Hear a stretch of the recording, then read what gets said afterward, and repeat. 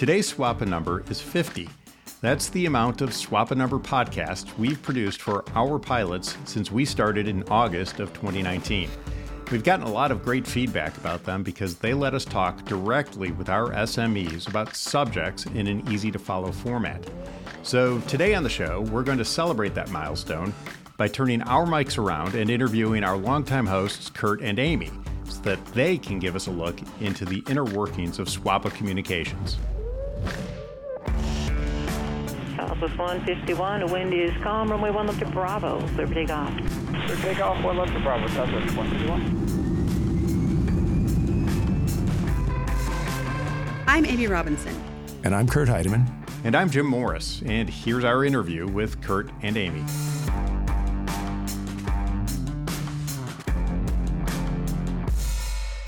Kurt, explain the staff-pilot dynamic that we have in communications. Well, I think the dynamic that we have in COM really affects all of the committees. It works across all of SWAPA, and that is, we have a couple of pilots usually. In our case now, we've added Jim and another pilot, Dave Wilcox. So we have 3 pilots, and they sort of serve as the voice of the pilots or the mentality of the pilots. Let's face it, pilots are kind of a different breed. And so it's important that the union talk like a pilot and we communicate like pilots. And the staff are experts at what they do. They're journalists and graphic designers and proofreaders, and they've got all sorts of education on that. But until they really get into SWAPA and learn how to work with pilots, if we just relied on them, it could come off sort of corporate and stilted. So I think it's important that it's a mesh of their expertise and our experience and perspective that really kind of makes COM work for us. So, Kurt, I know we talk a lot about tone versus telling the truth kind of thing when it comes to talking to the membership. Explain a little bit of that thought process to our listeners. I think that's a good question because there's this tension among the membership of just provide us with the facts, don't add rhetoric, don't editorialize. It's really hard, and I think that that's something that we've worked at as we had done the podcast in the past. I try not to editorialize and add my commentary because it's inappropriate.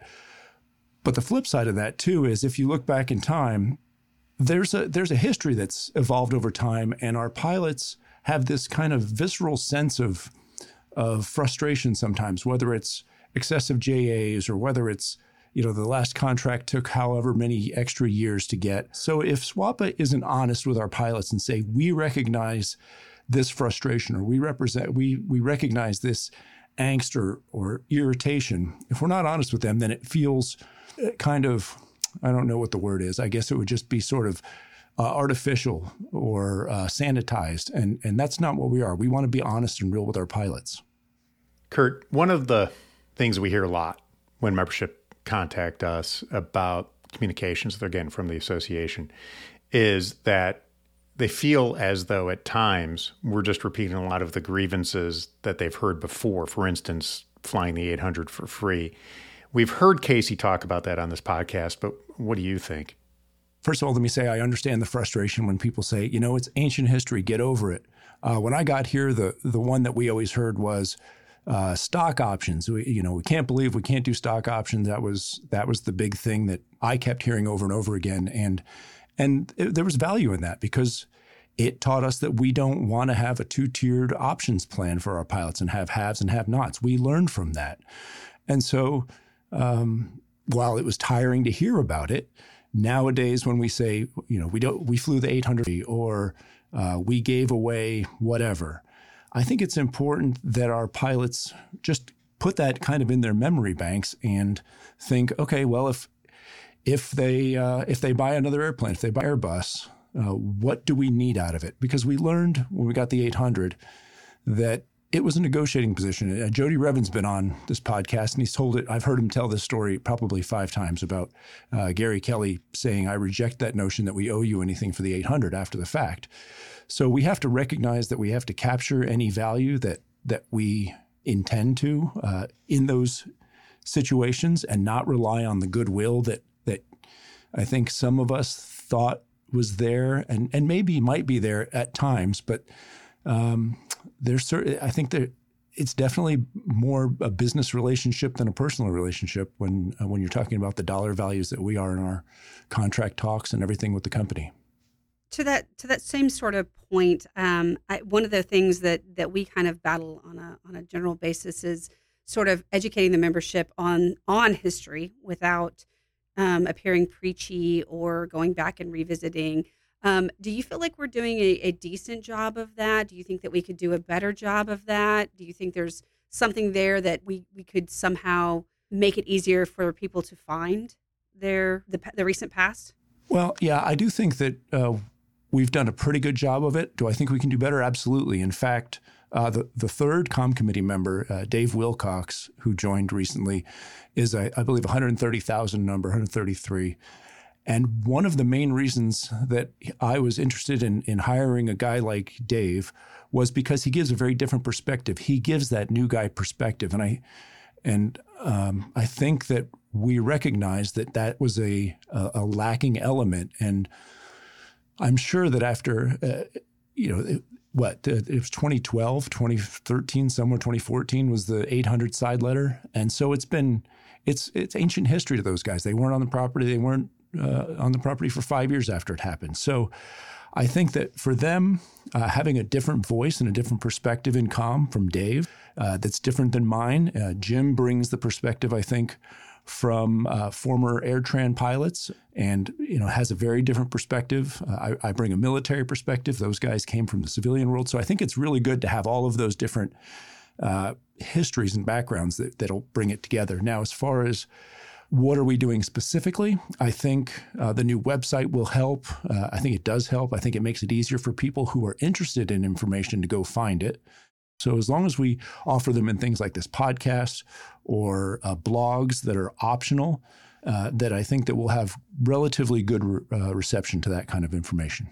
So Kurt, one of the things you just talked about was that there's a feeling that the pilots have that they want to see the underlying data, they be given the information in almost a editorially neutral tone to make up their own minds about what is being offered or what the union is counter offering and just given the facts, at the most fundamental level. How is that desire among the membership and the feedback we've received at SWAPA driving our communications to the pilot group?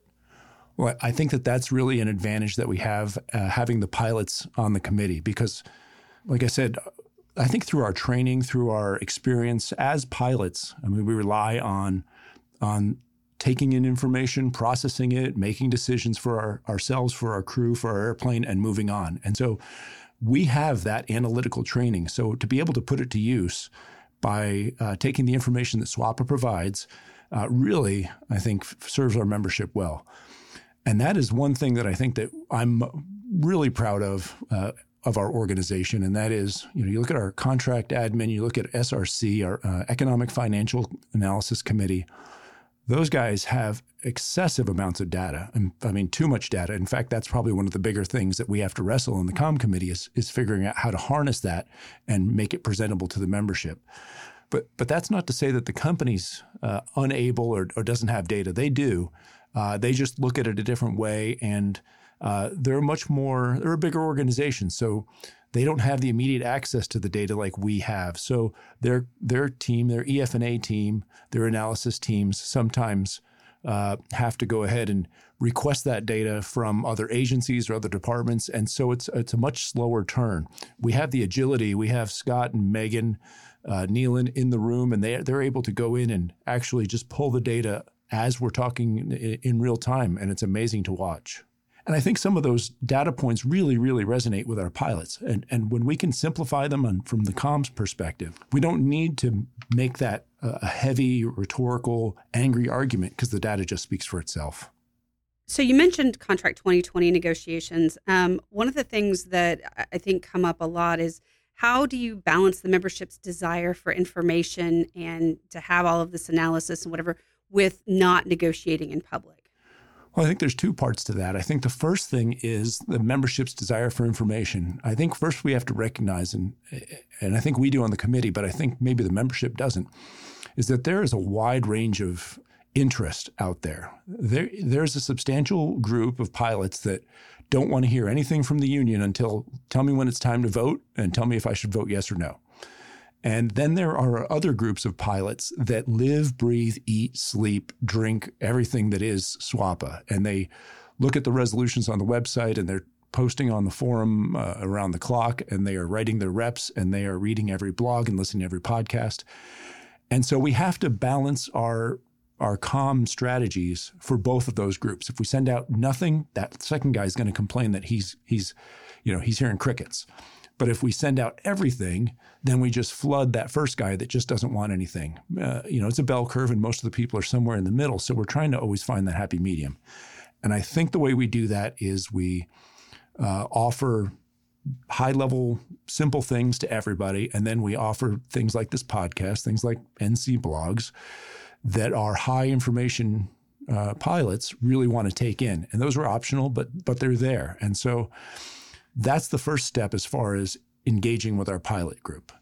Now, as far as negotiating in public, that's a different question. And I think that that's really something that John and Casey really, I think they cracked that nut back in 2016. I think prior to that, it was really, really a problem for SWAPA. The NC would just go heads down and we wouldn't hear anything for a long time. And then suddenly there's a TA and let's all look at it and see what's in it, like Christmas, opening up presents. And there's always going to be a lump of coal or two in there. So when those do come out, they're shocked, right? And I think that's why the last two TAs have been voted down. TA won last time and then the previous cycle. So now trying to get the membership involved, and we're telling them, look, these are the things we're asking for in scheduling. Look, we're looking for leg change override. Look, we're looking to get rid of monthly open time. Look, we're trying to do release until check-in for reserves, that kind of thing, because we want the pilots to know what we stand for and what we are trying to achieve for them, so that they're ready when the time comes and they stand behind us during the process.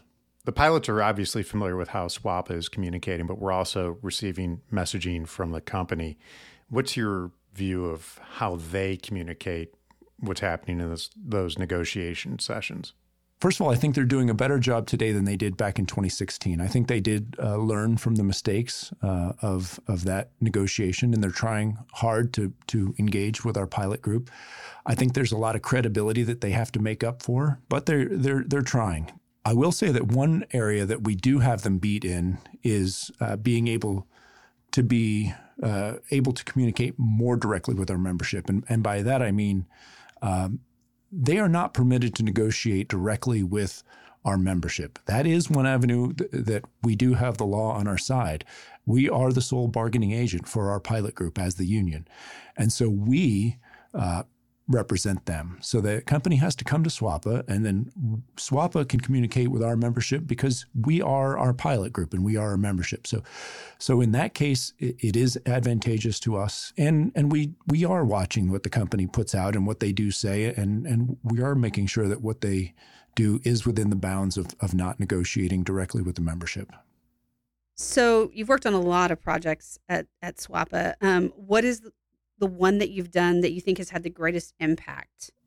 So honestly, I have to give you probably two answers to that one. The first one would be the platform. And I know that the platform wasn't perfect, and I know that we didn't technically achieve the platform, but the purpose of the platform was to serve as a rallying point and for our membership to come together. And if you think back to the end of 2015, after TA1 went down, there were some problems that we had to get together. We had to get some unity, and we had to rebuild back SWAPA. And I think that the platform served its purpose. I think it really put us back together and focused and driving forward towards what would ultimately become a successful TA2.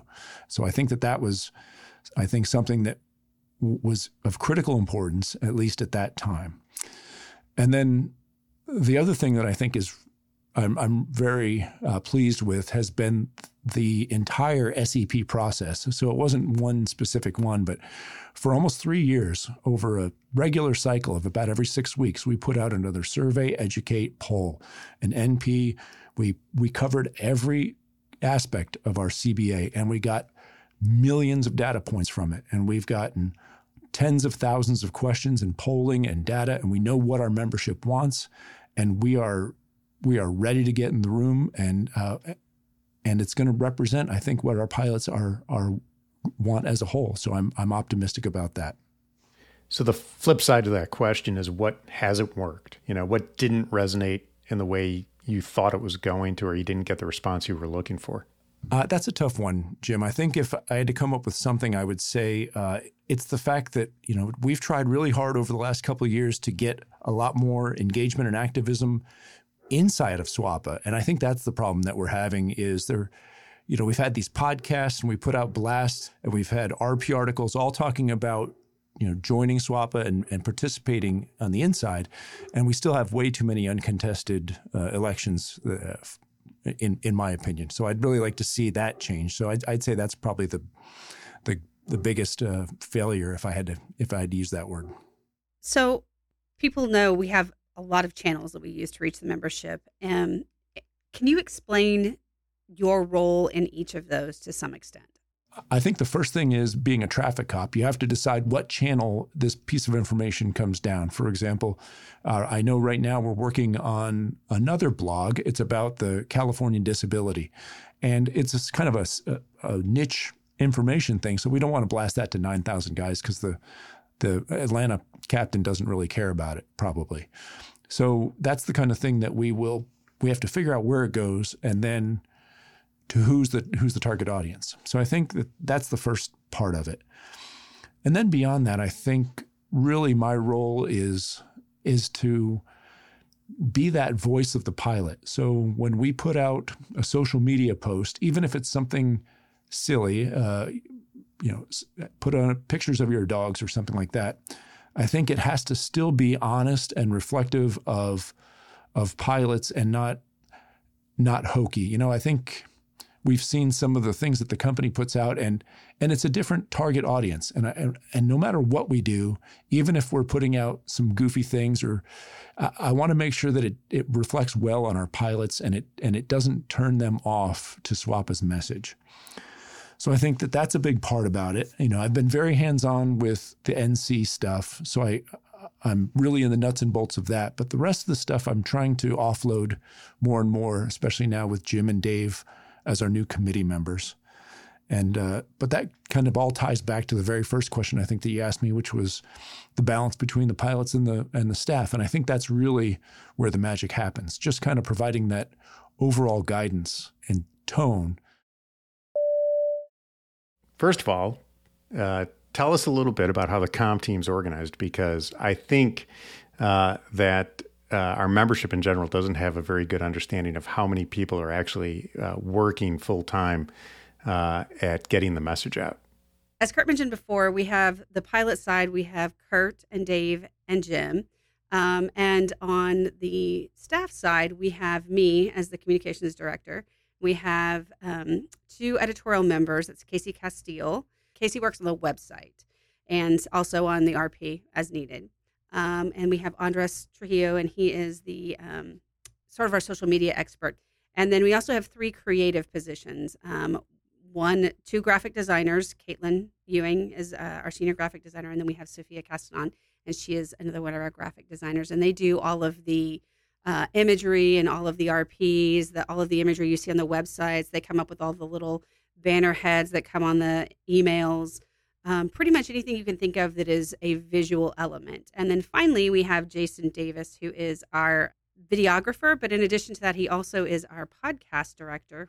Never hear from Jason, but he is the person who actually does all of the podcast recordings, decides, cuts the pieces together, much like video, but obviously with words. And so, Amy, what did you do before SWAPA, and when did you get here, by the way? So before I worked at SWAPA, I spent 16 years at American Airlines. I worked in a bunch of different departments at American Airlines. I was in the pilot training group. I worked for American Way for a little while, which is now defunct. Actually, their last issue was in June. A whole bunch of different positions there. And then I worked for a content marketing agency in Dallas as well. And then I got here in 2015.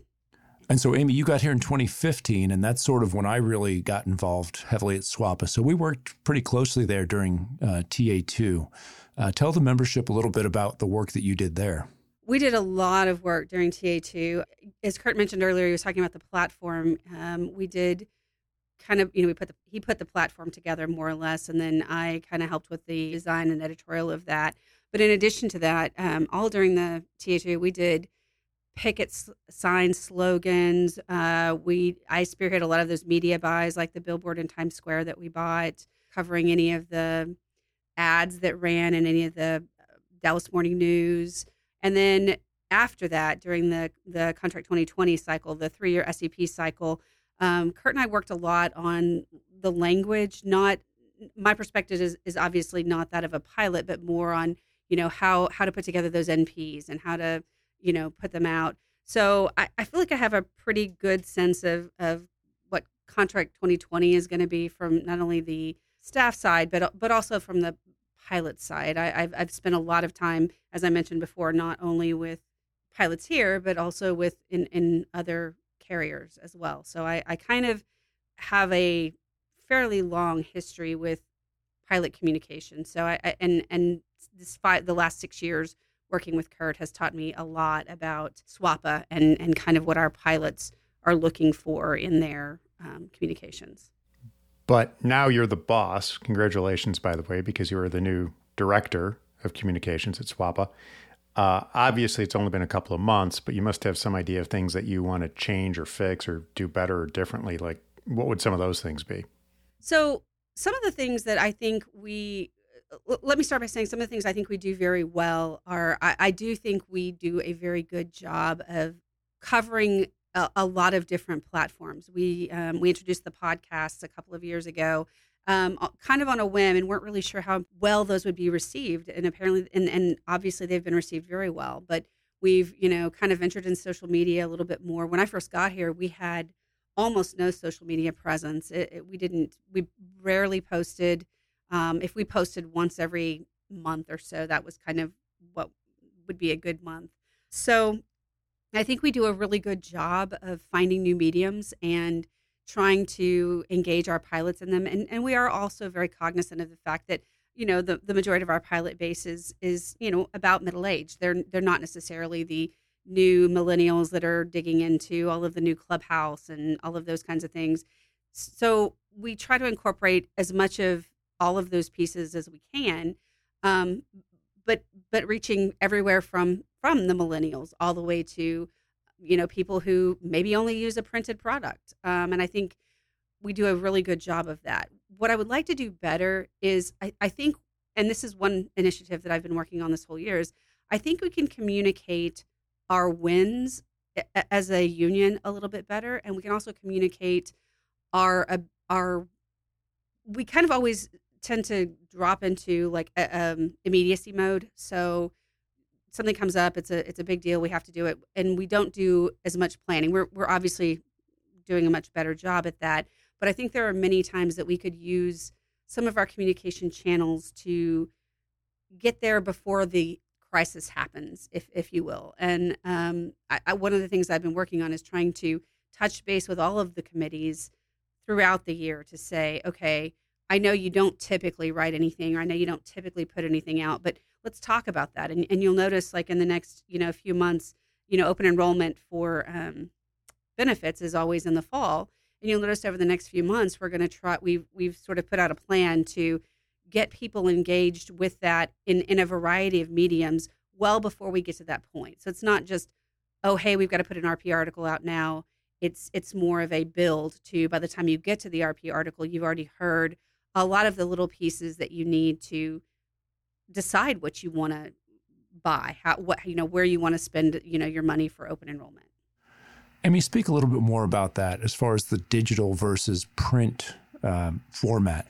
I know we have pilots that prefer one or the other, and at one point we did go to an all-digital RP, and in fact, just recently we had complaints that it still is, but it hasn't been for quite some time. Are we going to go back to all-digital, or what are our plans? So we've kind of talked about this internally a lot, and one of the questions that often comes up is, well, could we opt into having a printed version of it? And currently, we don't have a way to collate and do that. But at some point, we're hoping with the new website that might be a possibility down the road. But to be honest with you, one of the issues that we come up with is, as I said before, we do have pilots that printed copy is really going to be the only way that they're going to look at it. They just feel strongly about it. And then the other end of the spectrum, you have people that are, hey, I download it to my app and I only read it that way. And that's great.